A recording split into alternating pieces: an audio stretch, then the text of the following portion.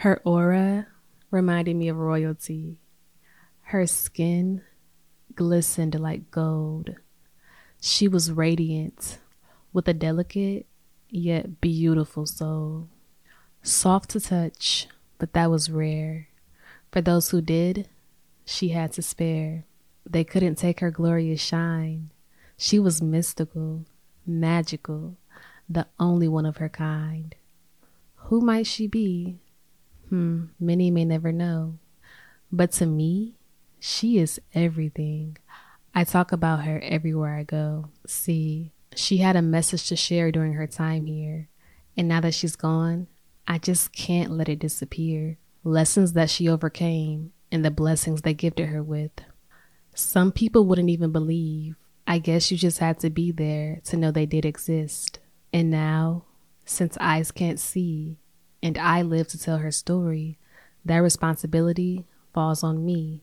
People ask about her from time to time, wondering where she's been.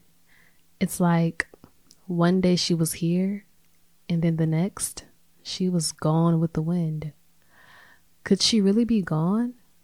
Or is she just hiding somewhere and somehow? I just can't seem to find my way in.